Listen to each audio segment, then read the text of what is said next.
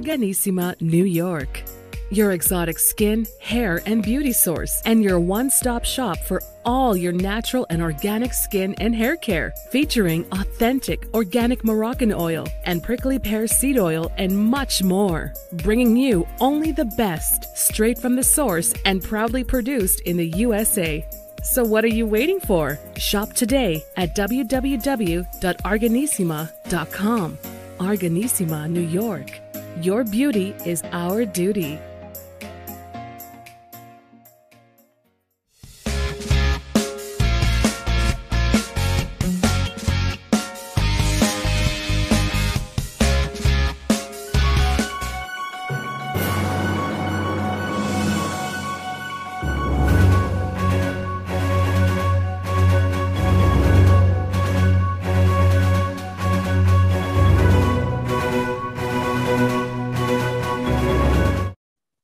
Folks, welcome back to the iHealth channel, the Fit and Fab channel, iHealth Radio, new day, new show, and probably the last show for the year. So, we're going to close the year with a bang. And, I have a super guest and a super story and a lot of motivation and inspiration today. So pay attention to this show. It's going to be really loaded with good stuff. Many people know people that might have suffered or just somehow experienced the concerning issue of cancer. And cancer is a disease that has been around and it's still around. There's a lot of research, there's a lot of work, but it's nowhere to be eradicated yet, and it's still here. And we sometimes may think it's not our thing, it's the other guy's thing, but we have to be careful and think twice about that because it's very close to everyone. And this is not to scare people, on the outside of the show here, but really our guest here is going to share with us her story, and she is just a superstar in my book. A lot of things that she's been doing, and she's a fitness person, and she is an innovator. She actually does race announcing, and that's an interesting piece, and we're going to talk about that. She does different shows. She's an author, and she has an awesome book, for really that will motivate a lot of folks out there. And so we're going to talk all about that today. So I'd have with me today Fitz, Koehler, and she is straight from Florida, and she's going to share with us a lot of good insights today. So first things first, Fitz, welcome to the show. Welcome, and thank you for being with us. Thank you so much for having me. I'm always excited to talk to another fitness professional. Thank you. Well, listen, I'm not going to be as professional as you. You're the innovator. so I will thank you for that. And, I love that fitness. And that's right. We talked about that's so sweet and so funny and great and catchy. I like the catchy part about it. So let's talk about this. Your story before the cancer, your journey. You've been very successful in a lot of things. I mean, I've watched some of the stuff and seen a lot of stuff. So tell us about your journey. And then let's talk about your abrupt, challenge in life. Sure. With cancer, 18 months, treatment, all that stuff. Yeah. So I have spent several decades helping folks live better and longer by making fitness understandable, attainable, and fun. Started teaching fitness at 14, fell in love with it. And I really just love helping people. It's all I've ever done, and it's all I've ever wanted to do. And I took it very seriously. So when I got my master's degree in exercise and sports sciences, because, some people think fitness is not such a big deal, but to me, when I'm giving out advice, I'm managing people's spinal columns and their joints and their hearts and their lungs. And those things are very important to me, and yours are very important to you. And so I thought, if I'm going to be an authority on this, I better be a real authority on this. And so I've been teaching fitness around the world for a very long time. I started off like many fitness professionals in a gym and doing personal training.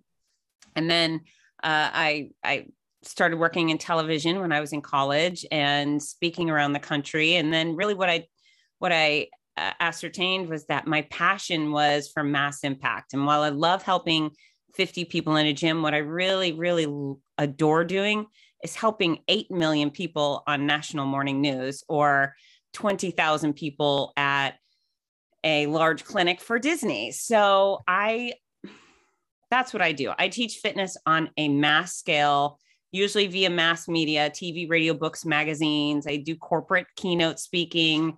And I do race announcing, which is great. I love sports. I'm a sport performance expert too. So I help athletes prepare their body for their game.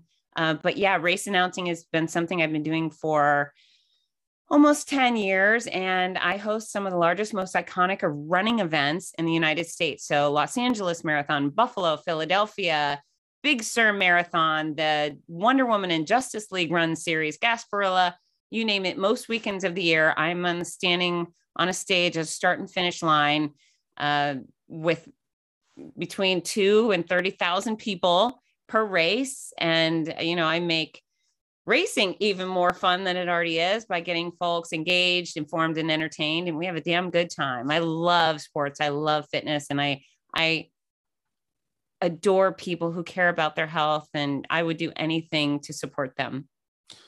Wow, Fitz, thank you. That's impressive. And I mean, I don't think I did, a good justice to you when I you know what? I do a good justice to me, right? That's right. No one could do it better, right? That's right. But definitely, it's so impressive. And folks, I mean, we have somebody that's out there that's doing a lot of good work. And thank you.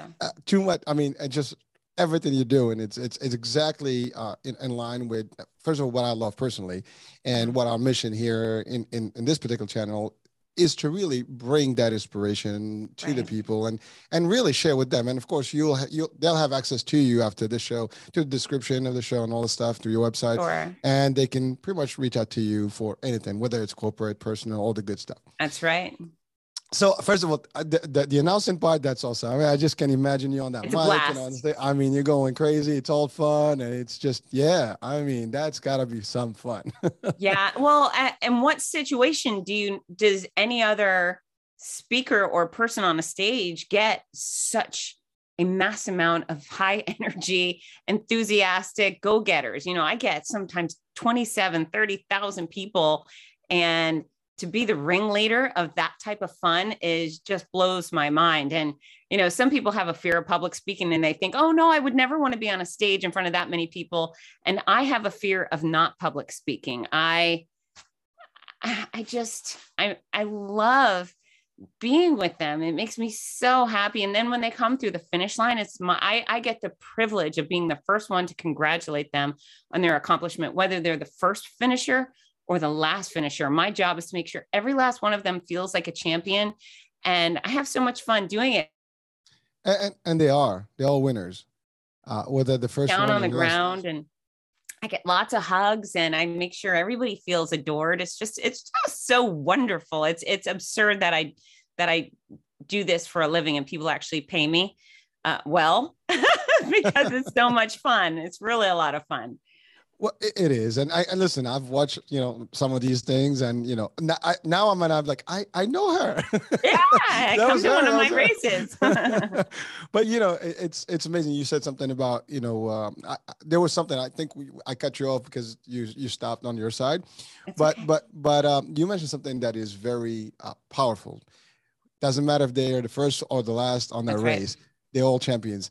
And that is actually the true, bottom line of that race. It's really not so much about who's first. I mean, yeah, it's ideal to be that first, person on the line, but you made it. I mean, marathons, for example, I mean, if you go through it and you make it, that's the bottom line. That's really good achievements, good lessons for people too. Yeah, there's a few things there. I mean, the running industry is the largest participant in sport in the world. And so we go to a football stadium and there's 40,000, 60,000 fans. And we think, wow, that's a lot of fans.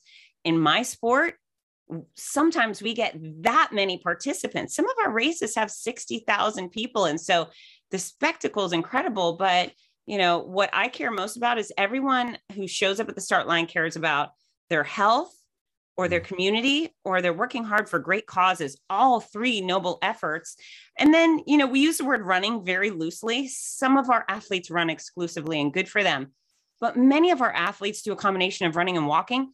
And then many of our athletes do absolutely no running at all. They are just going to walk the whole way. And our world-class runners will tell you it is so much more difficult to be a 7-hour marathoner than it is a 2-hour and 15-minute marathoner. Those speedsters, those champions up front, they are good at this skill of running 26.2 miles or 5K or whatever it is. but they make it look easy. When they win, that's because they've had a great day. They cross the finish line, they've worked hard, but they're feeling good. When it takes you 7 hours, 8 hours or more, that takes so much mental fortitude. So I respect the speedsters up in front. I adore the back of the pack. And quite frankly, those people are usually far more fun and interesting than the fast people. The fast people come up to the start line, and no matter how crazy everybody else is being, they kind of have this intense look on their face, and they're thinking, shut up, blonde lady. Shut up, I'm focusing. But the further we go back into the slower people, the more elation. They're just jubilant and thrilled to be there and not be on the couch. And they're so proud of themselves. And so I feel that. And on not a rare occasion, on some occasions, race organizations will just hire some local radio DJ or a TV news anchor, and maybe they're fine on the microphone. But unless they're one of us, unless they're a runner who's hit the wall, chafed, had blisters, cried at mile 18, they don't get us, and they don't have the intense respect for not only the speedsters, but the back of the pack. So, these runners, these are my people. I am one of these people. And it's just a true luxury to associate with hundreds of thousands of, special humans every year because of this race announcing thing. I mean, I'm so blessed. I love it. Well, listen, thank you for doing that. I mean, and I just, your passion and your just energy right now, it's just like oozing out of the screen in front of me here. But I have to say, I mean, lessons learned from races, are lessons for life. I mean, that's the thing. Life is a race, and as it is, you start sometime and you're going to end one day, and how you go through it makes a big difference. Races can give us those lessons. And you're right. Those people that take the time, 7 hours is no picnic. I mean, but they're determined. That's lesson for determination. They're motivated. They have a goal. They want to achieve it regardless of whatever. They have hurdles. They're tired. They still make it. And those are the things that we will face in life. So really, I mean, some people obviously will do it in 2 hours. In life too, there will be people that will just somehow there are things in their way that make it faster for them to get to whatever the goals they have. But not everybody has that. And so from this platform, I mean, it's just a message to everybody. You know what? Just be in the marathon. Just be in the race. Or 1 mile or a 5K. Yes. Yeah, there's much shorter distances for sure. Any race. And in life, just get in and just try to do it. Yeah. And for those who've never done a race, what I say is show up, like come to a finish line and just watch. You will see someone that looks like you, and then you'll see someone that looks far less capable than you. I'll use the marathon distance because I host a lot of those, and they're, impressive. I've had these type of people do 26.2 miles for me on very hot days, 400 pounders, 90 something year olds, many, many men in their 90s doing full marathons. I've had men with 0 legs run marathons, war veterans that have been, had their legs blown off, and they show up with prosthetics and they crush it. They go the distance. And so if we can get the morbidly obese and the insanely elderly centurions and people with no legs out to do these distances, well, certainly you can show up and do a 1 mile. You can go for a walk 1 mile. And we, it's not always about the finish time. It's about the finish line. You go from point A to point B. And if you have to stop in the middle, okay, who cares? What's the worst that can happen? Nobody else cares what you do or don't do with your athletics, but just give it a try. Give it a try. We want to have you, and I want to be able to give you a finish line hug. Everyone out there, that's my goal, is to hug you all at your finish line.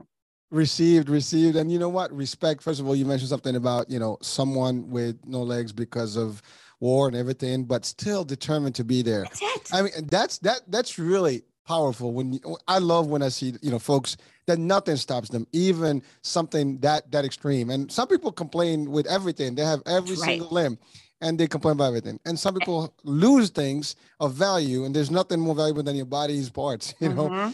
And you do make it. That's powerful. That's great. Yeah. And some of us will find a way. I'm a find a way type person. No matter what's going on, I figure it out. I find a way. And then some people are can't people. Some people make every excuses not to do the most simple tasks just because they're fearful or lazy or unmotivated, whatever it is. But You only get one life, and being one of those can't people isn't a lot of fun. Listen, guess what, Fitz? This is why we're doing this. We want to motivate those folks to change and be better at what they do. And you know what? Anyone that may today feel that they're on the can't side, guess what? You can, and you will, right, as long as you make the changes, necessary changes. There are no excuses. Be stronger than those excuses, and you will be there. That's right. One day you will make what seemed like the extraordinary ordinary for you. And that's really the ambition there is go do the things you think that are extraordinary, practice, stay committed, and eventually they will seem like ordinary tasks. And, where do you go from there? It's up. You just keep going. And everybody, you have to start somewhere. And the key here is to be in the starting line. You have to be in the start. That's it. If you have to start and you just leave the start point, take as much. I mean, it doesn't have to be, you can go. I mean, listen, if you're able to go light speed, go for it. I mean, you can reach the sun in 8 minutes. Right? Yeah, that's right. But it's okay if you can. That's all right. Just take it one step at a time. But as long as you're in the race, as they say, right? Sure. We have in the sales world, we call it be in the train, on the bus, or just hop on the train and be in the train. As long as you're in the train, you're going to the destination. Yeah. And so there's so many analogies and so many, I guess, proverbs and sayings we can have here. Right. But the bottom line is really, we want you to be inspired. We want you to be motivated. We want you to change your mindset. It's all in the mind.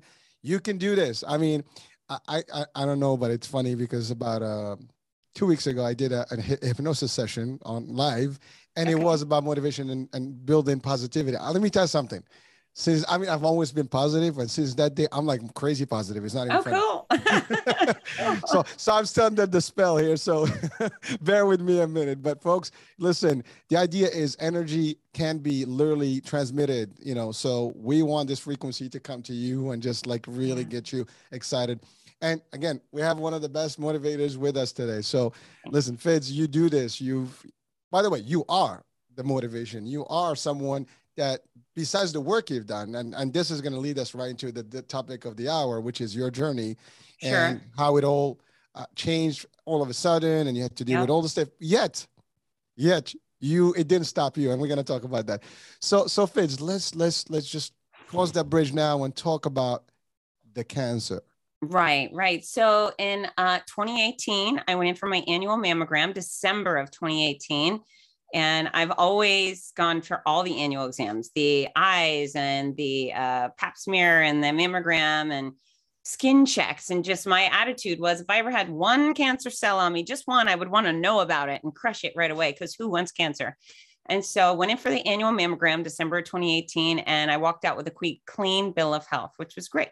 And then about 6 weeks later, I was in a hotel bathroom at a race weekend. I got out of the shower and I rubbed my under boob. I just put my hand under to scratch, and I went, oh no, there it is. It was a lump, and it was very obviously something that shouldn't have been there. I felt like a bean, and everyone has their own different situations, but I felt a bean. So game point for me is I didn't call my mom and cry. I didn't Google it or whine to my friends. What I did is I picked my cell phone up immediately, and I called the doctor and I said, hey, I found a lump. And they said, can you come in tomorrow? And I said, no, I'm at a race weekend, but I can come in Monday.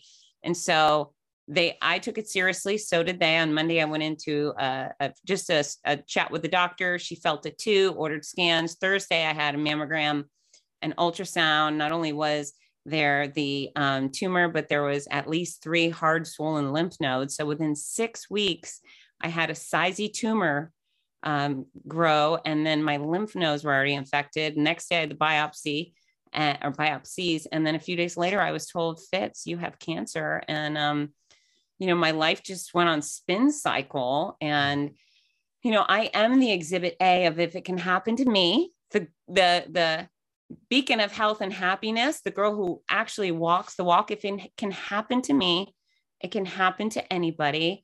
And I don't say that to scare everybody, but we have to be diligent. You have to put in the work. Your health matters today. Once you're diagnosed with something horrible, or you get hit by a bus, whatever it is, all you want is health, right? You're not thinking about this cool Fendi purse anymore. All you just think is all I want is my health. If I can be healthy, I'll never ask for anything again. If you're paralyzed, all you want to do is walk. So your health matters. So you got to start putting in the time, because one day, if you do get hit by a bus, or you do get diagnosed you need to prepare your body to do battle today, because you never know when those incidents are going to happen. So fortunately for me, I was very, very healthy going into this chaos, and it was chaos. I ended up with 15 months of chemotherapy, which for me was not nightmarish. Not everybody has such a hard time. I had a very, very hard time. I was a very sick person, deathly ill. I had surgery. I had 33 rounds of radiation. But here's the thing. I was originally thought, oh, I'm definitely going to die. And not because I had any data. I just thought, oh no, I'm the perfect example of health, and I have this perfect family and perfect career. I'm definitely going to be the perfect tragic tale. I just knew I was going to be some sort of Lifetime special or Hallmark movie about the poor fitness girl who, ate it because of cancer. But once my doctor, notified me, he said, listen, 94% of all breast cancer cases are curable. Yours is specifically curable. You just have to endure the cure. And this is where the Fitzness part of me kicked in. I decided I had a few major commitments I made right then and there that really changed the way things progressed. Number one, I decided to use perspective. I kept in mind that I wasn't a kid with cancer, and it wasn't my kid with cancer. And those would be way worse than being a grown woman with breast cancer. And because of that, I decided that I wasn't going to have a pity party. I wasn't going to play the victim. We see all these people on social media, and every day they're posting, pray for me, I sprained my ankle. And all I think is, for the love of God, really? You're eating up all the prayers on your sprained ankle or your headache. Just why do you want people to look at you as weak? Why are you reaching out for pity? And so I not only decided I did not want to have pity parties myself. Now, mind you, I cried. I just never got pathetic. I never became cancer's victim. And I got on a broadcast and just told everybody, this is what I'm dealing with. And I had to, because of the impending baldness. But I said, I do not want your pity. I'm going to be fine. You can root for me. But I'm going to show up at my events, and I'm going to do the things expected of me, and we're going to have a great time. And so perspective, number one. And then number two, I decided to continue my passions, which were my kids, time with my beautiful children, Ginger and Parker. I figured if they had a game, a play, a graduation, whatever it was, special events, I wasn't going to miss. And I never did. And then number three, I decided that I would be positive when I could. And so you get no extra points for being the saddest girl in the room.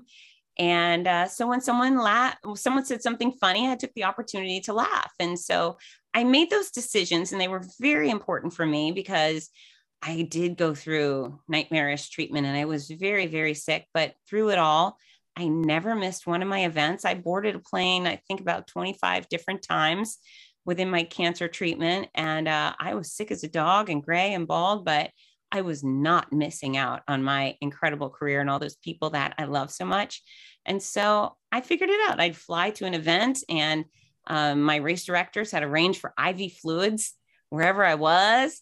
And, no matter how bad things were, if I were sleeping on the bathroom floor in a hotel because my stomach was a mess, my alarm would go off at 4 a.m. and I'd get up and get dressed. And the second I stood on my stages, all the bad stuff kind of disappeared. I got to be full force Fitz Koehler again, because I was focused on those tens of thousands of people that I was there to serve, that I love, that excited to me. And the last thing I could think about was myself. And so that was one of the most incredible decisions I had ever made, is just continue on instead of stay home, hide out, rest. That's what a lot of people would have expected, and I don't blame them, but it's just not who I am. And it all worked out really well for me.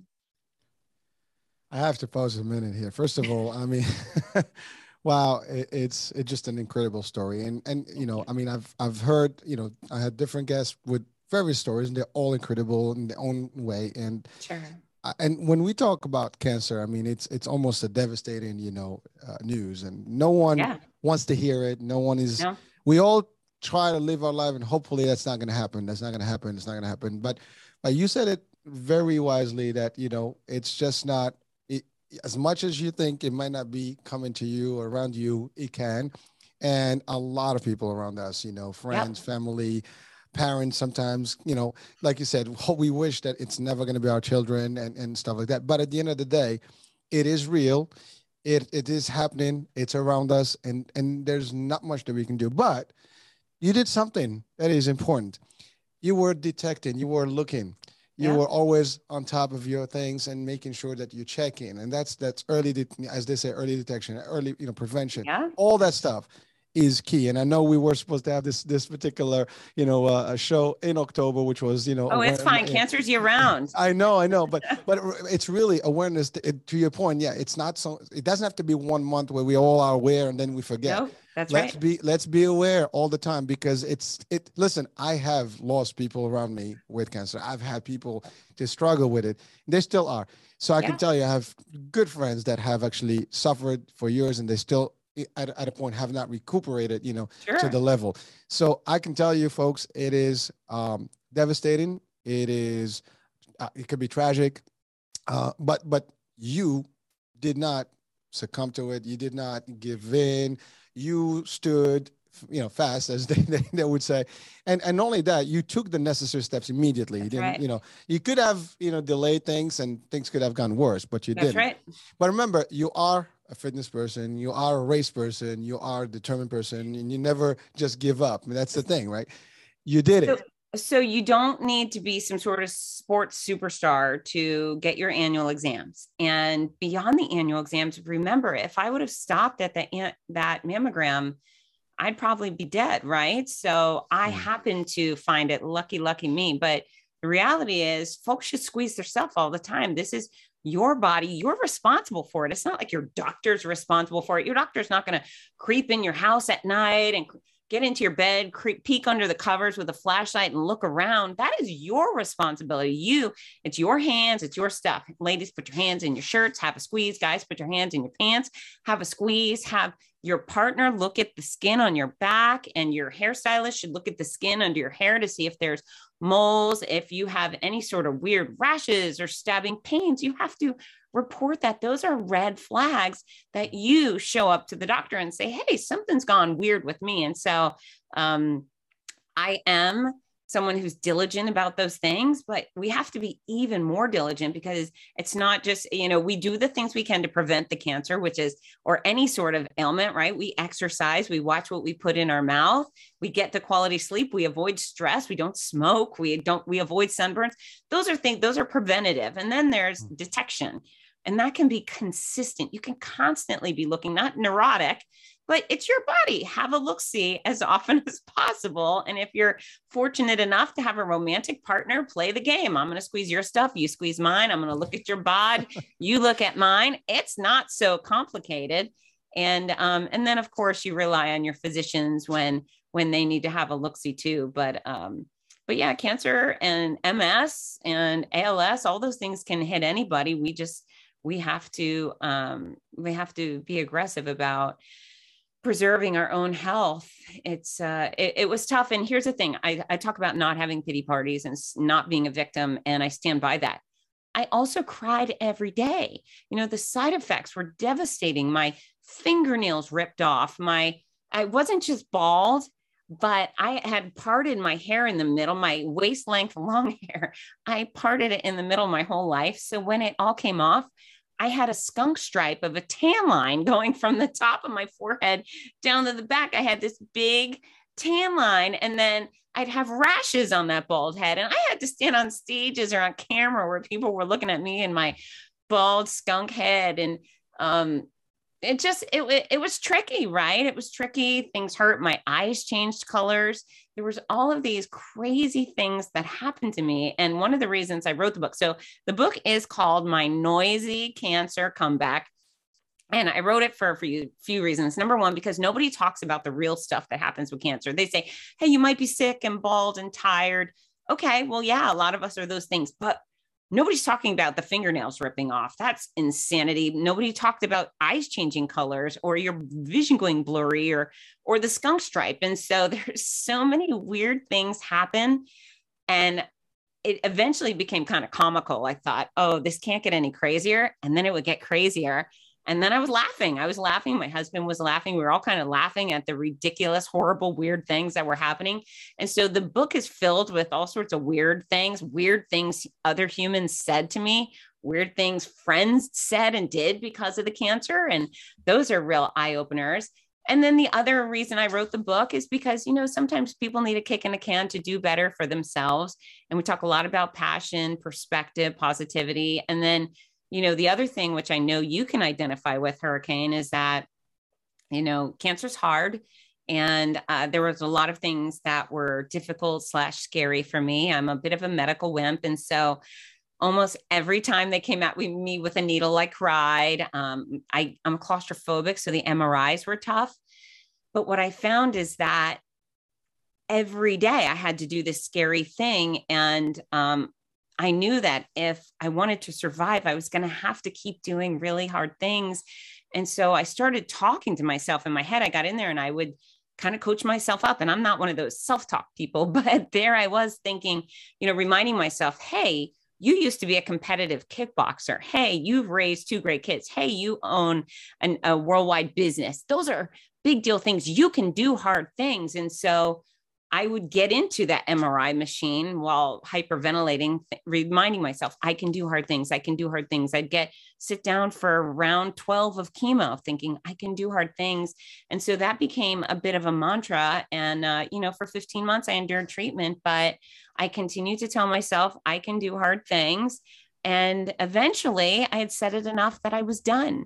And so that's really one of the other strong messages in the book is that, we're all very capable of doing hard things. Not everybody thinks the same things are hard, but quite often they're worth it. So, you gotta coach yourself up. You gotta remind yourself when you're scared that there's a rainbow at the end or a pot of gold at the end of this rainbow, and to just keep moving forward. Well, listen, Fitz, we are resilient as humans. And you're right. I mean, we might not be the self-talk person all the time, but there are times where that's important. Yeah. Because that's no one is going to feel your pain. I mean, even your immediate family, they can see you, they suffer with you, but they're not feeling the pain. They just, feeling the outcome that you actually projecting to them. Yeah. But really that, like when someone is sick in front of you, you can only have empathy, right? And even sympathy, but that's about it. You can't do it. Then you're not feeling, when you get hurt, you know what that feels like. But when someone is hurt, you have an idea what it is, but it's never, and especially if you haven't experienced it. So it's powerful stuff that you're talking about, because the fact of the matter, yes, it's not easy. Let's make that clear to everyone. This is not something that we want, that we think that anyone can just, overcome overnight. It's not. It's going to take its course. It's going to be difficult. We have one blessing, and that is our memory does not, remember pain. Yeah. Trust me, I'm very grateful. I can't really envision some of the stuff I went through. That's the most beautiful thing about, our, anatomy, right? We cannot possibly remember the pain. We know you had it, it felt like something, but you cannot experience it. If you had it, you'll be reliving it, and that's not cool, right? No. And so we're grateful for that one. But again, you've covered so many things on the book. And even before we talked about the book, the early detection, that was the key, right? The prevention, you had to go through it. That's the other thing. No matter what, you were available. You still said, no, I'm not going to give in. I'm just going to stand strong, stand tall, and do this. And you went to your shows, you went to your races, and you didn't. And again, what you did is what everybody should be doing at anything in their life, whether they're sick or healthy, which is always figuring something to keep you motivated. Your motivation was everything that you do and you did, and everything around, and everybody around you, your family, your kids. That's right. So you kept that in front of you, which made you a little bit stronger, or at least a little bit more resilient. Because if no one was there and you had nothing to hold on to, you probably would have given up easily, right? Or go ahead. I wouldn't have given up, but you're right. If I didn't have time with my kids and I didn't have my events, all I would have been was sick and sad. And so I chose my passions over everything else. And now, what I recommend for other people is force your passions into every day. You don't need to be sick to include the things you love. If you love soccer, great, go play it, go watch it, read about it. If you love music, keep it on hand wherever you are. I mean, there's a lot of things that you can do to make each day brighter. Now, say you are a sick person and you love those animals, but you're in the hospital, fine, get online, watch funny animal videos. There are things you can do to still engulf yourself in your passions. And I just think they make every day brighter. And I'm not willing to waste any of my days. I truly value life. Every day is a special thing. And I felt that way before, but I really did have a lot of consideration over, what my dog would do without me when I died. They told me I was going to survive, and I mostly believed them, but there was still this thing in the back of my head that made me need to make sure my children knew how to cook their own food. God forbid. I was taken, and it's not just cancer could have killed me. Those drugs, those toxic drugs, a lot of people have allergic reactions. I could have died from Taxotere poisoning. So, it was just a interesting phase, but yeah, life is very short. And so, what do you do when you finish cancer treatment? So, in the middle of treatment, I'd gotten done. The first 5 months of chemo were nasty, nasty, nasty chemo. And they really were, it was crippling. But then I had a lesser chemo, still mean, but not the same. And so at that point, I started really working to build my body back. And I was emaciated. I was skinny. I was, a very low level of fitness, but I did what I could. I got in the pool and I wiggled around, and then I'd get in the pool and wiggle around some more. And then I would walk to the mailbox. I would do these little things to get better. And I built slowly, slowly, slowly. And it was interesting. COVID came at month 12 of my chemotherapy, right? So I'd been doing it for a year. And then the world shut down. And in my mind, I thought, are you freaking kidding me? I have been embedding myself in mass amounts of people, working like a slave during cancer care. And y'all are hiding under the bed because of a virus. I was a little bit bitter that they had shut down the world when I was finally starting to feel even better. And I was raring to go. But thankfully that I do live in Florida. We had the running industry came back in May. And so as soon as I finished my treatment, I registered for a Spartan obstacle course race about a month later. Now, mind you, I was still scrawny. I was still pretty wimpy, but I just wanted to go play. I thought, here I go. I'm going to get my knees dirty and I'm going to do the best that I could. And I went out there and I was the back of the pack. I went from the really fit girl before. Now I was showing up and I was, coming back from cancer. I was a cancer patient or former cancer patient. So I was wimpy and I was tired, but I had the biggest smile on my face. I was certainly the slowest person out there and I failed at a lot of the tasks, but it was a great time and I was covered with mud and that's all that mattered. And then about a month later, I registered for a mini sprint triathlon and I hyperventilated the whole way because it was so hard. But there again, I was considering while I was hyperventilating on a bike while riding up a hill, I was thinking, well, this is really hard, but this is so much less hard than the hard I was doing a year prior with that nasty chemo. So, hard is all relative. And again, I was a dead last finisher. I had the police behind me with their sirens protecting, taking care of the final finisher. And I hyperventilated at least 50% of the way.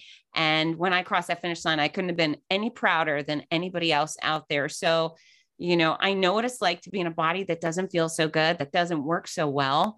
But it's worth it to make those little efforts. It's worth it to show up at the gym as the least fit person, because eventually you'll be one of the moderately fit persons, maybe the most fit person, who knows? But there is no sense of accomplishment sitting on your couch. There's none. And for me to go and be the last place really for 2 different events and feel the most proud was a very special thing. And, I finished chemo in May of 2020. In October 21, I ran the Boston Marathon.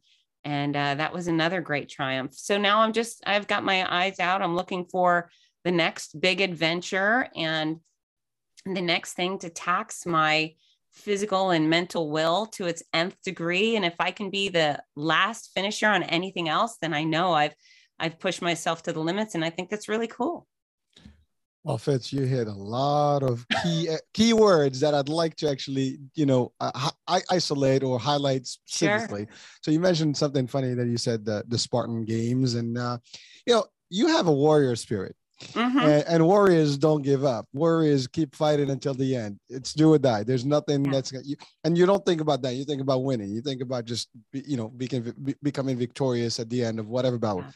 Yeah. And the other part is that you were, yes, they were probably the worst races in terms of your competitive life, but they were just as rewarding because you were More in the race. rewarding. More rewarding. More. And remember we said earlier, you have to be in the race. So you got into the race, regardless of your, and by the way, that was exactly what described to those other folks that may take 7 hours to be, they have their own circumstances. We don't know whether they've been through chemo or other things, but they still had that race. And you experienced it, but you've seen the value of it. And sharing that with people, that should just give everybody, any motivation that you can possibly get. This is powerful motivation because, yes, you've set up yourself to succeed, period and out, regardless. Yeah, and it wasn't easy. And that's the other thing. Nothing is easy, Nothing. In life. There's nothing. And nothing worth having. Nothing worth having, exactly. And you said something very powerful that we all have to agree on, and I think we all agree on, which is life is short. Life is valuable, and health is wealth. Health is everything. You lose your health, there's nothing you can do.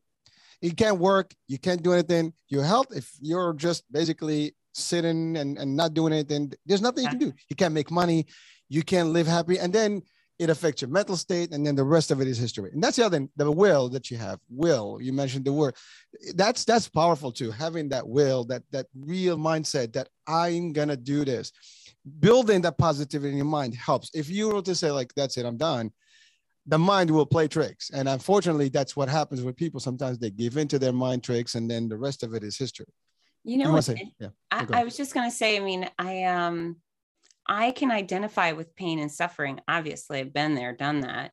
I cannot identify with the victim mentality. I just can't wrap my head around it. I can't wrap my head around reaching out publicly to tell people, hey, I need you to pity me right now, or looking at really anything that I wanted. There's some things that I agree I physically cannot do. Maybe I can't do 100 pull-ups. Okay, I cannot do that right now. But the things that I want to do, I'll find a way. There is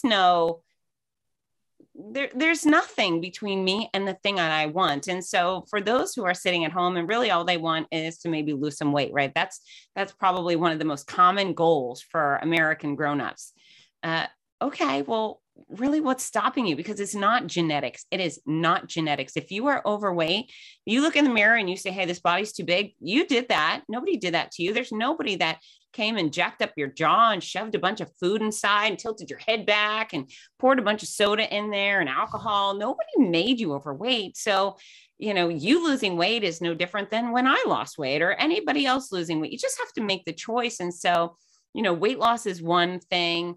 Athletic accomplishments is another. Education is another. If you choose it, figure it out, right? You have to just set yourself up for success. And if you're one of those I can't people, well, maybe I can't help you. I don't identify with that. I can't identify with that. Fitz, I do tend to agree with you because I might understand some of it, but we can talk briefly about it. So there's a couple of things. You're right. The reason you cannot identify because there's every possibility to do anything you want. And I can speak to it personally. I always say this, you cannot possibly tell me that you can't do the things you want, and especially in this world that we live in. And much better ideas. We're in the US. And I have to say, listen, I come from a different country, and I can tell you as an immigrant, it's a beautiful place for anybody that wants to succeed. You can't possibly tell me you can't. And even in any part of the world, you can still do it if you really want to do it. You can't maybe there's difficulties. They'll be harder, times than me. Who cares? Life is hard. Figure it out. Yeah, that's right. But again, what I'm trying to say here is that, some people, you're right. It's the easy way out. You said the word earlier about nobody did it for them. They just want to reach out for help. That's because it's easier that way, because it doesn't take a lot of work to do everything else. I mean, that's the part that sometimes people may have a struggle with. It's really like, commitment, like really getting started. And for me, and that's the other thing, when you have people that sometimes will support that idea. That's the other part, your entourage, your support system. If everybody's like, oh my God, you're a poor baby, you know, you feel better and stuff, and they cuddle you a little bit, well, guess what? You know, there's no tough love. Sometimes that works. And sometimes you're right. If you are what do you call it? Like you're self-made kind of concept, right? Nothing stops. There is a will, there's a way. You got to find a way, period. I mean, I always give the example of rivers. They don't stop. A mountain comes along, they just go around it. That's it. Right. They hit the boulders and they destroy them. Eventually, there's no more. They're little pebbles. But that's the thing. It's how we set our mind to it. Anyone can do that. And sometimes just listening to success stories, listening to struggles and people can make a difference. Everybody, I don't think of anyone that really just is born with the idea that I'm going to be a failure. I'm not going to do anything. It's like you said, we adjust to certain events in our life, and then we kind of play the victim role, and like, you know, it's everybody else's fault. That's the accountability. Yeah. We push everybody as they're responsible. Everybody else is an excuse. I was watching a movie with Denzel Washington a couple of days ago. I think The Equalizer or something. Okay. And he mentioned something just about that. It's not, you don't tell me your story. That doesn't mean anything. You can do it. You get up and you do it. Period. Enough. Right. You don't blame about your parents. You don't blame about your society. You don't blame about your race. Whatever. Your gender. Exactly. Oh, I cannot stand the women that are like, oh, it's because of a woman. No, it's because you accept less and you're not doing enough. That's the problem. Who cares what's between your legs, lady? Right? I'm gonna leave that to you. Yes, I'm speaking for all women. Grow a pair. But you know what? I have to say this, and I've said it, I think, at a different show before. I had more bosses that were women than men. Yeah. And I have all the respect for all the women that are, you know, bosses. My wife is actually an entrepreneur. She runs her own business. And I'm all supportive. My mom was actually, my dad was, you know, great, but my mom was actually the stronger of the couple, and she was my leader. And so I believe in that. And you're right. It's not, yes, I mean, there are some tricks in society, but again, if you accept them, then you don't challenge them. That's the key. The key is that you have to challenge the status quo, period enough. Yeah, it's interesting. I mean, I've had some people dismiss me or be difficult, and, you know, the blonde thing, nobody, oh, she's blonde. But here, the only people that have really, dismiss me, or I hate to use the word stab me in the back, but people have been kind of snide about me. Other women. Men are very respectful. And when it comes to the wage war, I don't accept less. I am certainly one of the most highest paid announcers, if not the highest paid. And that's because I'm worth it. And I never show up and say, oh, you need a female voice. Oh, you need a female announcer. F that. If you need the best announcer, I'm your choice. If you want someone with some ovaries, there's a lot of choices. But if you want the best announcer, if you want the person who's going to make your event extraordinary, if you want a speaker who's going to knock the socks off of your corporation and compel them to greatness, I'm your person. Forget that I'm your girl. I'm your person. And so, you know, a lot of women, they just need to get over it. You know, we're in America, and the people who appreciate the freedoms and the great gifts of this country most are the immigrants, people who came from places where it's legitimately hard, where freedom did not exist and choices were made for them. And so, yeah, I'm not very empathetic for people pointing their fingers at other people for their failures. If you have failed, that's on you. And once you own your failures, that means when you succeed, you can fully own your success. You may have people to thank for contributing and encouraging and educating and inspiring, but unless you own your failures completely, you cannot own your successes, and that would be tragic. So step it up, ladies and everybody else. Well, Fitz, thank you. And by the way, you know, I don't believe in failure as a key. Failure is the only time you fail is if you're not trying. There's a lot of people failing. A lot of people have given up. Exactly, because you give up. But if you don't give up and you're always doing, you're still winning. You're learning. You're on the way. Exactly. Yeah. It's either you're in it or you're winning it or you're learning it, period. Yep. But if you stop, that's when you can be literally labeled as I can't. But that's even that. You question why I wasn't able to do this. Well, find another way. find a resource. There's nothing. And you're right. I mean, we talk about wages and equality. To be honest with you, I believe equality is just a standard thing. There's no difference. As a matter of fact, me too. I work actually in an industry where there is no difference in the wage levels between male or female, because it's all the same. It's all about performance. And so I have not experienced it, but I know in certain industries that's been, very, present and but there's a movement around that. It's been going. But you're right, just because people have not taken it to the next level, and now it's happening more, and there's more strength to it and more, I guess, support to it. And that's key. But I think the support is on both sides. But like I said, you're right. But the idea is people sometimes, if I am actually playing the victim and I feel like, the world owes me, and, it kind of makes me feel good, but they're not actually, that's like, for me, that's like. But would it make you feel good? Would it make anyone feel good to woe is me, this is hard and nobody's letting me, and nobody's figure it out. Your success is your responsibility. That is right. Well, here, that's what I'm saying. Like for me, like for example, with kids, like, I have a tough love with my kids, because to be honest with you, I don't want them to be, putting their hands out for somebody to assist. You assist yourself. Now you sit yourself. I mean, nobody does it on their own. You find people, somebody has to see a value, somebody has to give you an opportunity, all that good stuff. Right. But you have to prove yourself to the world in a way. But the first person you prove is yourself. When I say prove yourself, you don't owe it to no one, but you prove that you have the ability to do the success, to do things. In your case, you're confident. Bottom line, you are the best. You know you're the best at what you do. And that's it. That's the thing. Believing in yourself, believing in having the ultimate confidence that, you know what, if you and I do this, if I go on an interview, the job is mine, period. That's it. I'm going. That's my job. If I go in there and I want it, I'm going to take it. I don't care who's actually interviewing with against me. I'm going to go for it. It's a fight.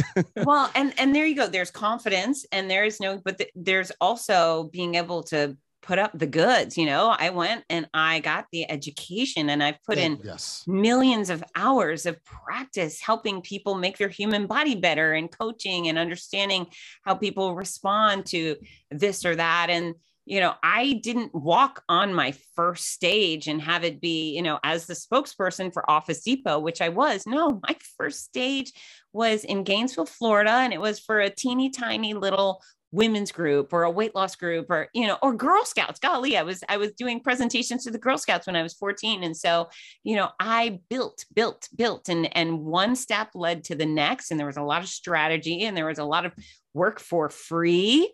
And, I showed up early. I've never once shown up late for work, and I've prepared in advance. And I'm always a delight to work with, because nobody wants to work with a jerk, so there's all of these, skills and efforts and time that go into being a success in any job, whether you bake cakes or design underwear or announce races.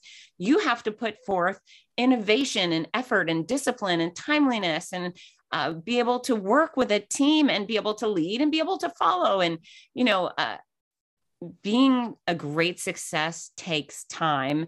And yes, I'm very confident with what I do, but because I've earned that and I've proven myself over and over and over again. And, on occasion, there's a race who says, hey, we'd like to have you. What are your rates? And I'll tell them, and they'll say, well, that's double or triple what we've been paying. I'm like, okay, well, I'm at least double or triple as good as the last person. Plus, because I'm announcing your race, all of these people will show up and register. So my fan base alone pays my fee. They take care of my fee. I'm a profit center, not a cost. And that's because it's true. That's because I've announced hundreds of races and I've become a profit center. And so I can look a race director in the eye and say, yes, I'm charging you way more than the last guy, but I'm worth way more than the last guy. And you'll never look at your race the same again after I've been there. And so far that's been true.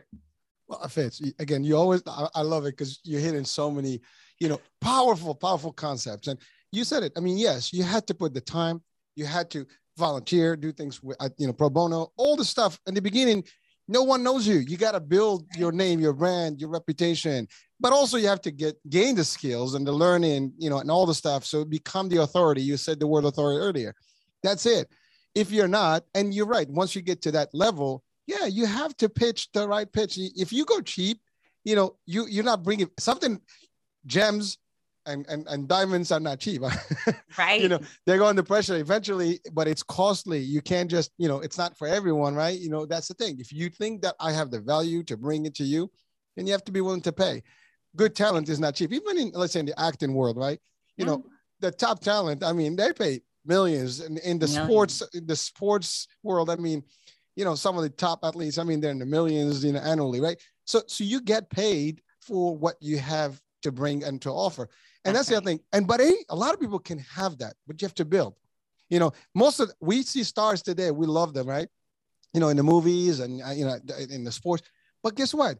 They all had. I've watched some of the beginnings of some of the top stars right now.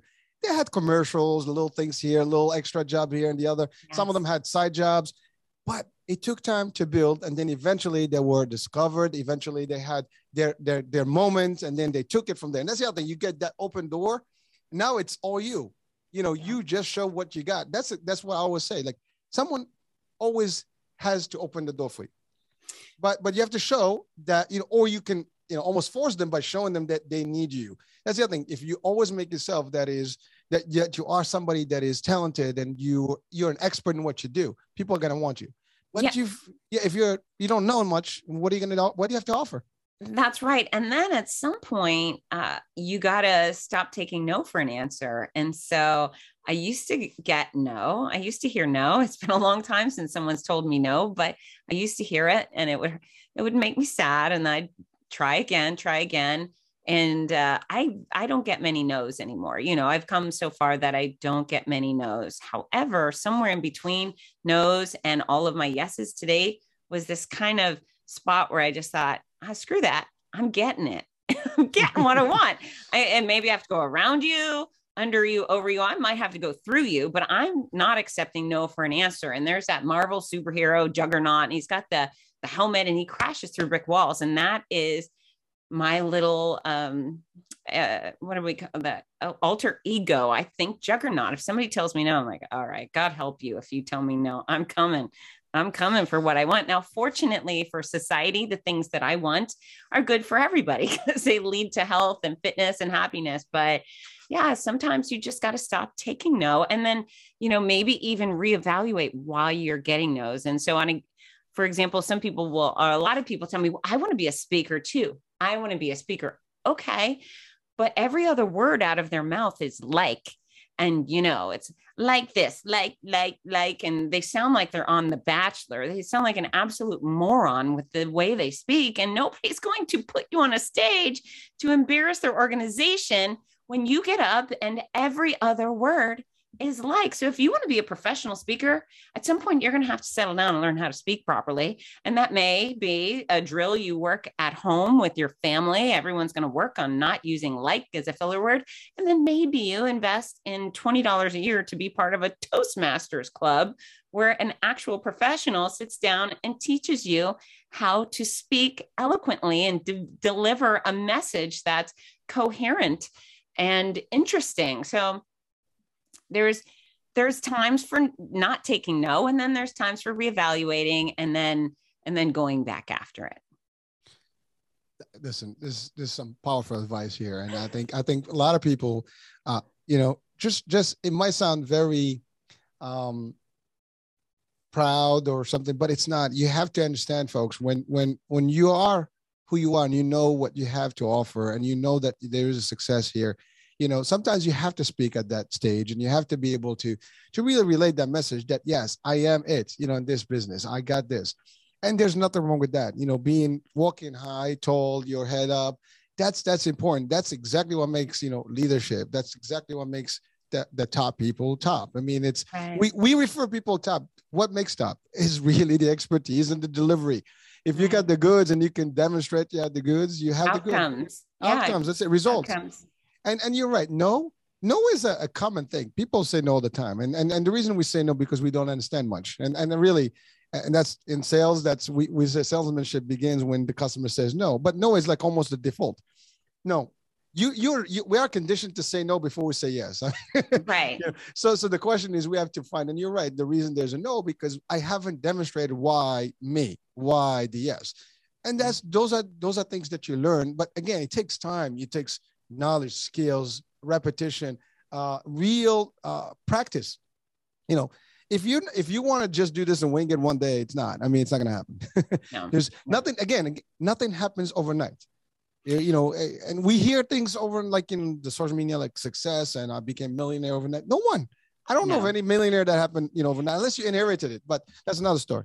You know what happens overnight is you get a job overnight, but you build a career over time. You become a professional over time, and you do not step on the largest stage as your first effort. You start on the really teeny tiny stage back there. And, you know, I sound quite often very pointed, and I'm okay with that. You know, I have a large following, and the greatest feedback I ever get is thank you for the brutal honesty. Tough love. You're hard on me because I know you love me. And that's right. The thing is, I don't want people to fail. I want them to be happy. I want them to have everything. On an occasion, they need to be poked in the chest really hard and be told, hey, ding-a-ling, you need to do better. And this is how, you know, start stepping it up. If you want to accomplish XYZ, you're going to have to do a little better. You're going to have to practice more and work for free or, you know, I don't know. And now I'm using the word, you know, there's a lot of effort to be made between here and that grandiose place you want to be. So make the damn effort, because once you get to do what you love for a living, and I hope everybody is aiming for that. Don't just settle for a job that pays the bills. Find what you're passionate about and where that intersects with your skill set, what you're good at. Put those things together and move in the direction so you can earn a living. If you love cats and you love surfing, great. You're going to be the first guy with a cat surfing camp. Okay, do that. You can make a living. This is America. You can go work for a corporation, or you can build your own business like the Hurricane and I have. You can figure it out. You'll get that first sale, and then you turn it into the second sale, and on and on and on. But yeah, you should love what you do. And if you do, you'll be the best at it. I have full faith. And that is a big, powerful, again, item here, because the key element is if you just work to, you know, and routine, you know, paycheck to paycheck, whatever the case may be, and you're miserable. You have to love what you do. Everything I do, I enjoy personally, whether it's my sales job, you know, in the insurance world, I enjoy that interaction, the leadership part. I do that with pleasure. This, I do it with pleasure. You know, whatever, my fitness, I do with pleasure. I enjoy it. I do it. And I invest the time. I learn from it. I do things. And a couple of things you mentioned. When you're the authority, you're at that level, you're a general. And I refer to the military concept. And generals don't speak very kindly sometimes, because, you know, you got to have that tough discussion with your troops, because if you're just like, oh, you know, what kind of soldier is going to go fight when they like you tap on the shoulder at the first, you know, pebble that they're going to, you know, twist their ankle on, right? It's not going to work that way. You got to be tough, right? And sometimes that's the key, but that doesn't mean that it's condescending. That doesn't mean that it's actually undermining people. That's actually really getting you to be too strong. If I make it easy for you, which is entitlement, people tend to like, oh, the world owes me money. What am I supposed? Why would I have to do that? Everybody cheered me up when I do wrong. Hey, you did good. No, you didn't do good. That's right. When you're wrong, you're wrong. You're not doing good. I'm not going to sugarcoat it as like, oh, no, you did. Yeah, I can encourage you. You could have done it better. Maybe the way I say it is different. But the fact is, I'm not going to, you know, congratulate you when you lose. I'm going to say, you didn't lose. You know, you could have done better. This is what you have done. But next time we're going to work on it. You have to change the strategy, how you present it. But if I just say like, oh, good job. No, you didn't do a good job. No, that was not a good job. Yeah, that was not the job that you could have done better than that. Whatever. I mean, we can express it differently, but the idea is sometimes, like even with my kids, and you know, you have to be strong, and like, Dad, no, because you know, when I'm not around and you go out there, the real world is not going to be as kind sometimes. No. And unless you're prepared for that, you know, or if you expect everybody to do things for you because you're used to things being done for you right now, it's not going to happen out there, and therefore now you have to learn. And it's going to be harder to learn it later on. Learn it now, be stronger now, and then nobody will ever. There's nothing that's going to stop you. Be invincible. And that's the difference in a mindset. But some people want to relate to the idea that like, when people, and that's the other thing, people like the idea when someone say to them, oh, no, it's okay. Yeah, I mean, listen, we all like the counseling. We all like that nice little tap on the shoulder every now and then. We're all emotional humans, right? But here's the deal. That should come from a parent, a romantic partner, your best friend. But if you're the boss, if you're the leader, if you're a coach and you're responsible for dragging the best out of all of these people, you don't have to go full blown general patting on them, but give them something to live up to. That's really one of the best things is you provide guidance. They should know, they should have all of the skills, they should have all of the tools, and then they should have the motivation. If you do this skill and use the tool and you create this widget, we are going to reward you with this dollar amount or these vacations or whatever it is. There's got to be some sort of reward system. But to tell people, hey, I need you to build a table with this wood, and then you show up and there's a chair, you don't pay the person for the chair and you don't pat them on the back and say, hey, nice chair, even though I really wanted a table. You say, I'm going to dock you for the wood you wasted on the chair, and we're going to try again. And, once you start making great tables, the money will come. We'll keep selling them. Oh, you've created a new clever way to make this table, and now more people want to buy them for greater dollar amount. Fine. I'm going to include you on the profit. And yeah, I don't think the entitlement culture is very attractive at all. And it's interesting. I hate to pick on a generation, and millennials, boy, are they getting a hard road. I'm hoping there are some that are willing to dig in, and my kids like to pick on boomers. They, that saying, okay, boomer. Mm-hmm. And the first time my daughter threw that at me, she said, okay, boomer. And I looked and I said, are you associating me with the greatest generation? The one that built the American society and saved us from communism? Okay, call me a boomer. Fine. Don't call me millennial until you guys have proven yourself a little more valuable than the things I see. If you're demanding safe spaces against words, not so hot. I'll go back and be a boomer any day. And so, yeah, I'm all about earning your keep and earning your prominence, respect. Listen, that is exactly. Well, you're touching again on a whole different, we can have 2 hours discussion on the new generation, but you're right. Like I always give the example of my kids, because I can relate to them closer, but because everything, like people today, they get away with everything. No one reprimands anyone. Burn down a building, beat up an old lady. No jail. They do all kind of crazy stuff, and it's okay. We can't do this. We can do it. We've changed so much. We become so easy, so lenient on things, and therefore, yes.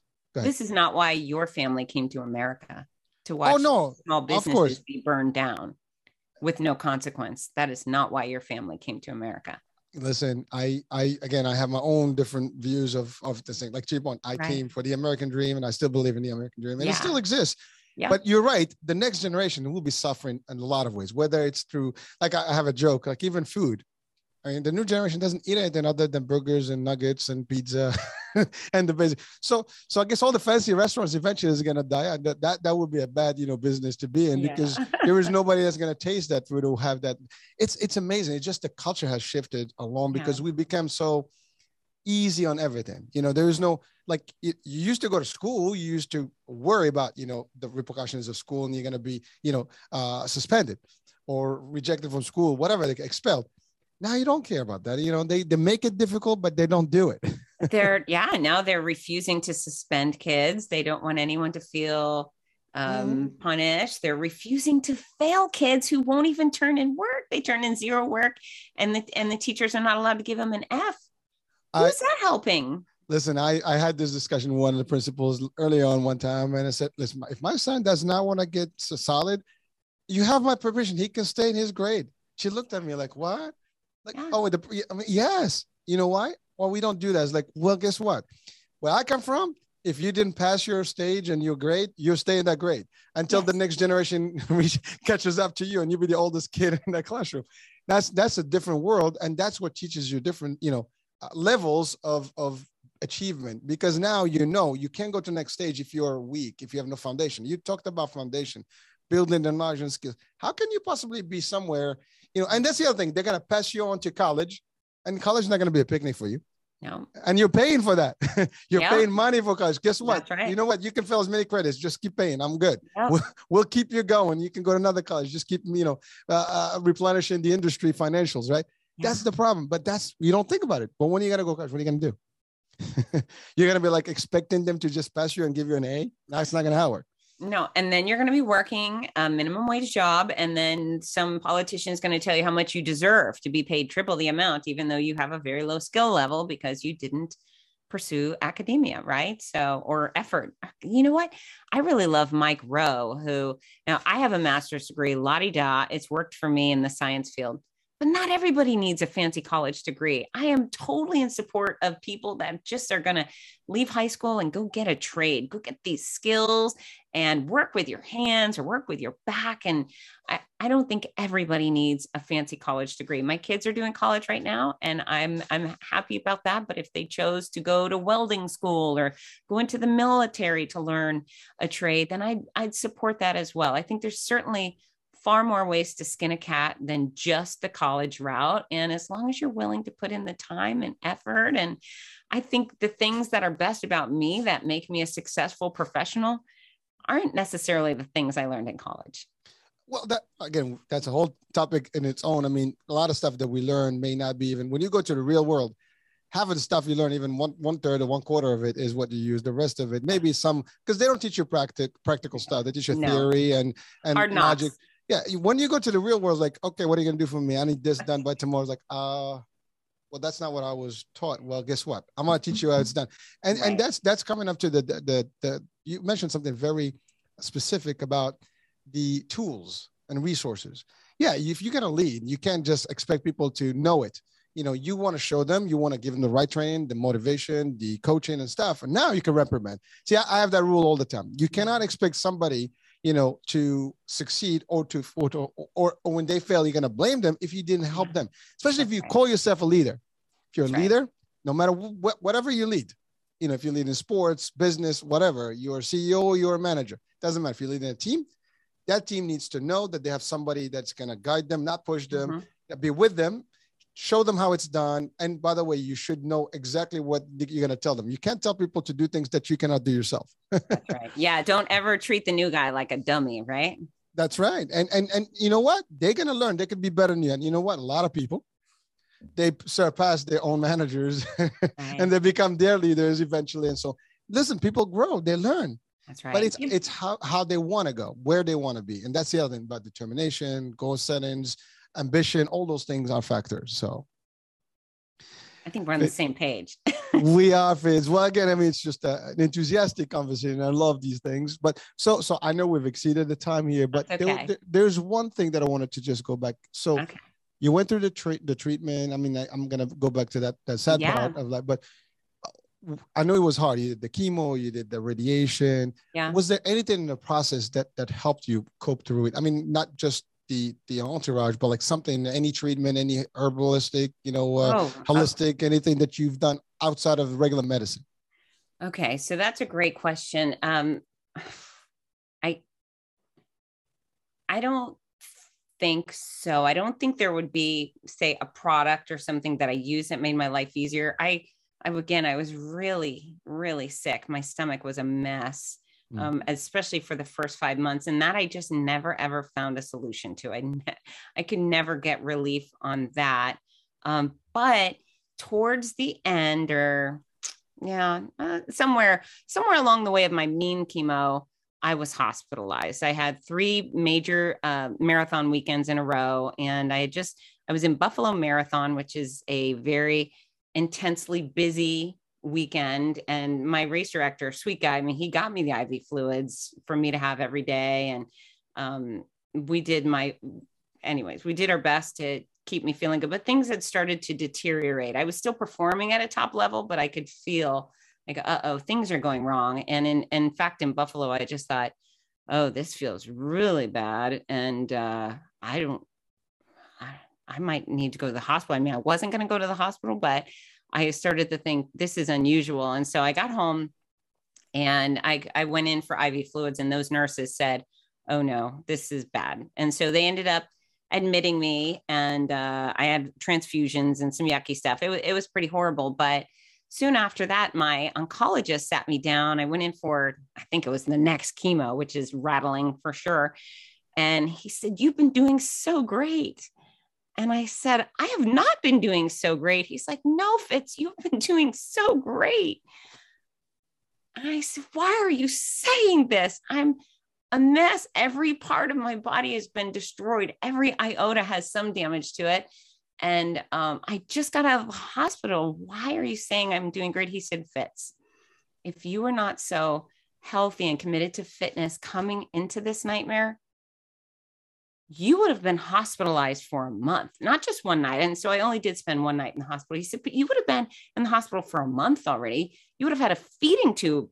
He said, "It's only because of your commitment to health and fitness that not only have you not been hospitalized for a month with a feeding tube, but you have been traveling around the country having more fun and adventure than almost any healthy person I know does in a decade. So when I tell you you're doing great, I'm not suggesting you're not suffering, but you're doing great. And the only thing I can blame it on is your present level of, or your original level of health and fitness. So keep doing that." And so that really resonated with me. And so I did during the mean chemo, there were a couple of months where I was put out of exercise completely. So I was stretching in the shower and stretching in bed, but I wasn't able to do any cardio, any strength training. I was saving any energy I had to go do work and then come home and rest type thing.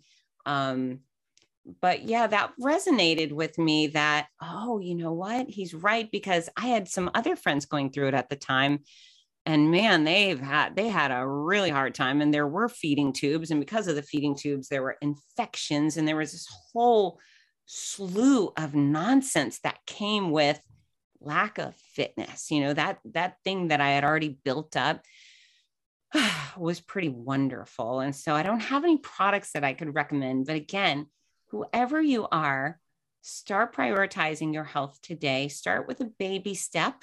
And when I say baby steps, I do mean baby steps. Get in the pool and wiggle around like I did, and then turn that wiggle into a walk, and then maybe into a swim.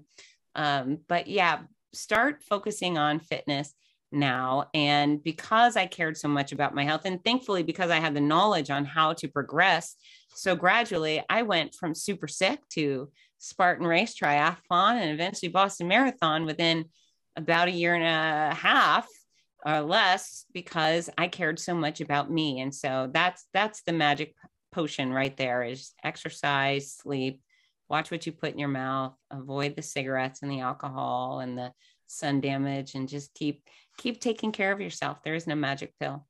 And Fitz, you know what? That's an important message for everyone, because your lifestyle before even the dealing with cancer was already in place.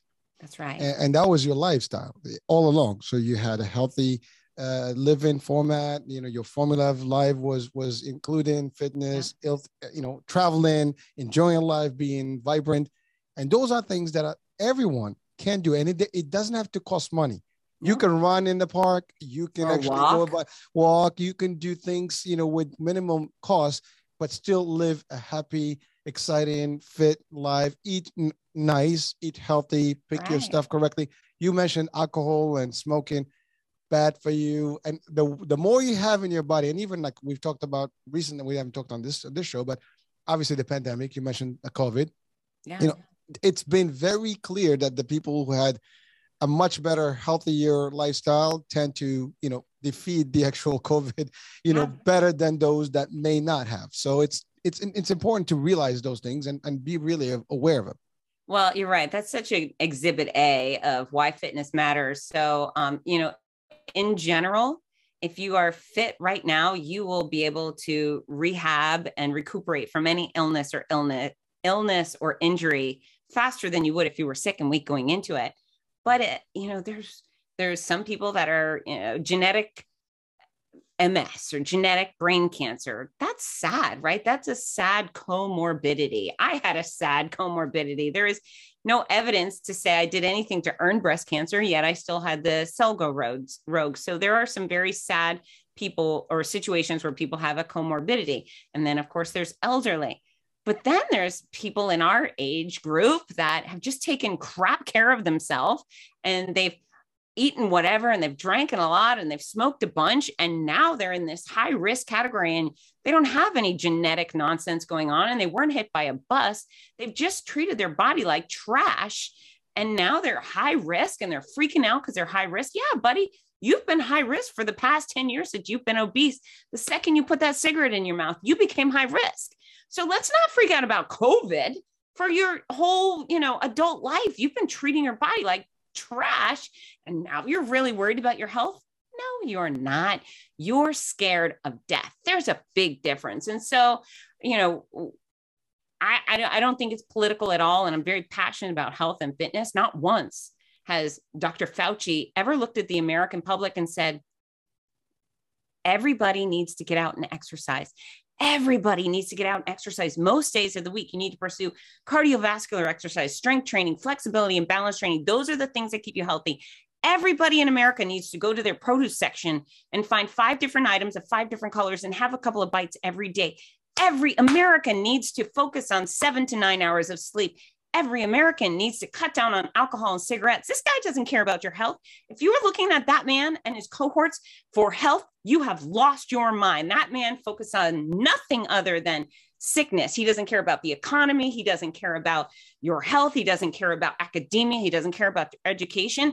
And I don't actually think he's a bad guy. I just think he's a sole focused guy who should not be responsible for anything. If you care about your health, you come to a person like me, and I tell you how to build a bulletproof immune system. And it's not about getting shots, and it's not about hiding in your house, ordering takeout, and avoiding the gym. When they shut down the beaches and they shut down the playgrounds and they shut down the gyms, they had lost their mind. They were completely not concerned about our health. So you have to be responsible for you. Clearly, our government is getting it wrong at almost every turn.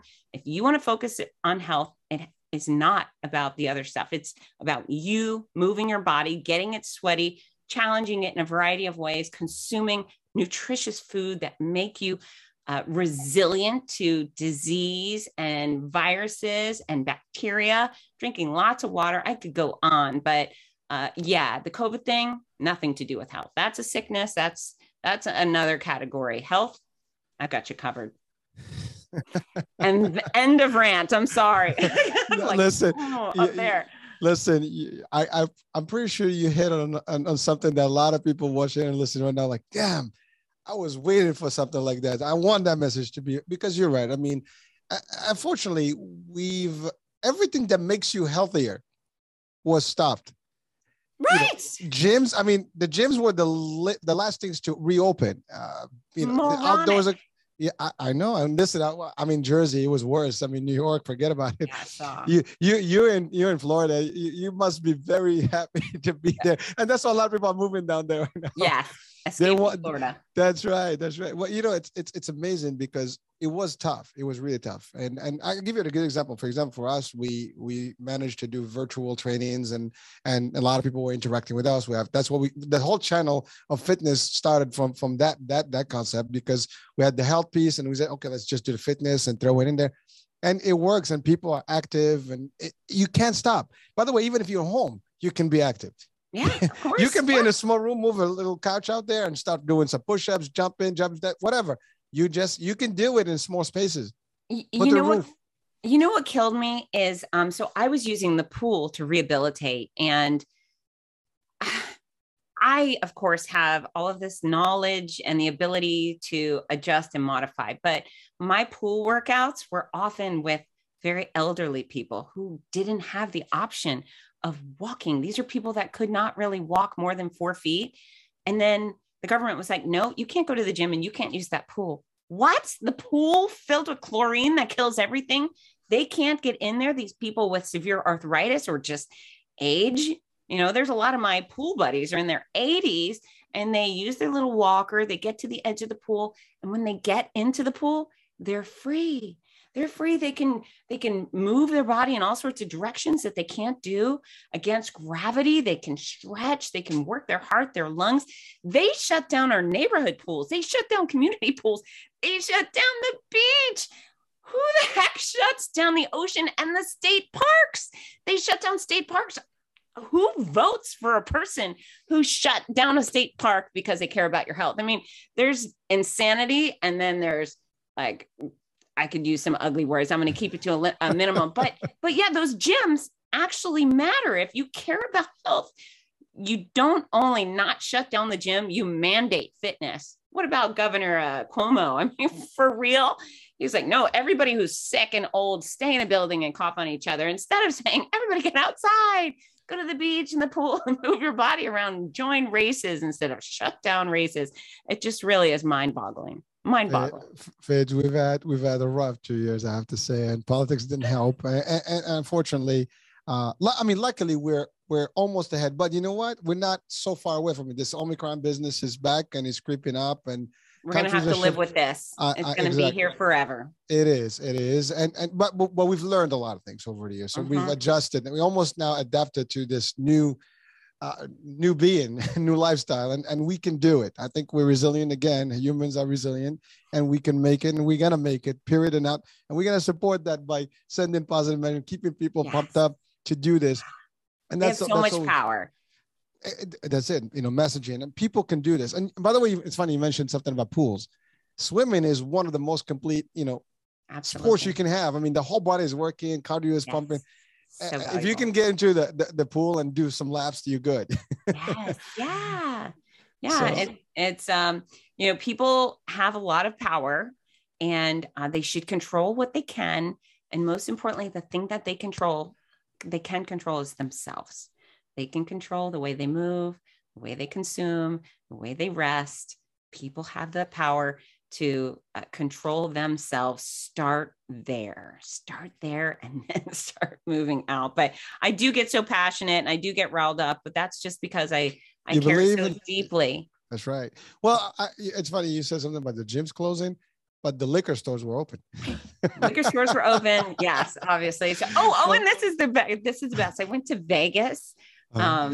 In February, I was on my way to announce a race. So I spent the night in Vegas, and they were making everybody had to wear their mask unless you were smoking a cigarette.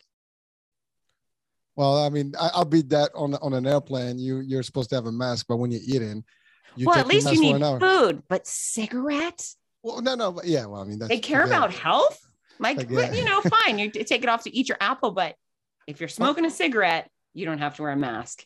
That tells you everything you need to know about these rules. Well, we could talk about those masks too, but I mean, I don't want to get into that discussion. But again, there's a lot of things that when you kind of just contemplate, that there's a story that doesn't add up, and we can politicize left and right. We can debate it for hours. That's right. I've seen the debate everywhere for the last 2 years, and it just doesn't end, and it's still not going to go anywhere as long as this is keeping up. Well, you know what? The good news is, to me, health is not political. I want Republicans, Democrats, Independents. I want the commies and the socialists all to take care of themselves. And so this is the same information that we get to everybody because we care about everybody. And it's just science. It's really simple science. And, I often say I have a master's degree in the most simple, stupid science in the world. It's like, watch what you put in your mouth and exercise and sleep and stuff. But yeah, fitness is apolitical. I genuinely want everybody across all political spectrums to be healthy and be fit. And if they do that, we really do solve a lot of the other problems in the world. Well, I had a show. We talked about the weight loss and everything, and how 40, 50 years ago, people did not have obesity. There was nothing. People were working. They were engaged. There were nobody sitting behind the screen all the time and spending their time in the computer. They were outdoors doing things. Yeah. I mean, again, life's changed, but here's the good news. This show is worldwide and it's international. And you know what's funny? Right. While we actually still have issues in our country here, trust me, other countries have it worse. I mean, they had massive shutdowns. They had very little power and democracy and debates. You basically had curfews and you can't do it. And you had military and police, police in the streets, and you can't even leave without a permit. Mm-hmm. So I have to say, we are still probably one of the nations that had the least impact compared to others. And, for that, we're still proud. And I'm still happy, regardless of how many limitations we've had, we still had it less than others and still going. So listen. Well, Give me listen, liberty or give me death. It's all about freedom here. I want it all. well, and with freedom, sometimes you have to have controls too, because we have two extreme freedoms, and that sometimes clashes. But at the bottom line, we still have the ability to do this and do a lot of things, and hopefully make a difference. Yeah. Well, listen, Fitz, I mean, this conversation has been super fun and very, very inspirational, motivational. I mean, I can put the whole dictionary here together with all the words. There you go. So that's the book. My noisy cancer comeback. That's what it is. Right. So how do we get the book? I'm going to put the links on the on the show description. Sure. So My Noisy Cancer Comeback is available wherever books are sold worldwide. So if you have Amazon or Google, or there's a ton, Barnes and Noble, you can get the book. However, if you want an autographed copy, go to fitznes.com. That's FITZNESS.com. And I autograph all of those books, and I send them out with a special gift, the I Can Do Hard Things sticker. So you've got your choices, but it's hardback, paperback, ebook, and audiobook. So you have a lot of choices. Well, thank you. And I know the book is powerful. I know people will just enjoy everything in it, and they will, if they apply some of the stuff that you have there, that's going to make a difference in their life. And we want people to actually just live a happier and better lives and a longer life, and that's it. That's the bottom line. So Fitz, thank you for being with us, and for just a terrific episode and show here. It's just fun. I enjoyed every minute of it. Any last advice, words of wisdom that we'd like to share before we close the show? Yeah, I love you guys. I want more for you. I hope you want more for yourself. And I would love, you can follow me at Fitzness on social media, but if you follow, reach out and say hi. Tell me you heard me on Hurricane Show. So we can be friends, because followers are nice, but I'd much rather have friends. Well, listen, thank you for that. And that we are friends, and we want people to be your friends, and reach out to you, learn from you, and really that's the bottom line. So thank you, folks. Thank you for watching, for listening in, and we'll be talking soon in the new year with new shows, new topics, and new programming. Ciao for now. Bye-bye.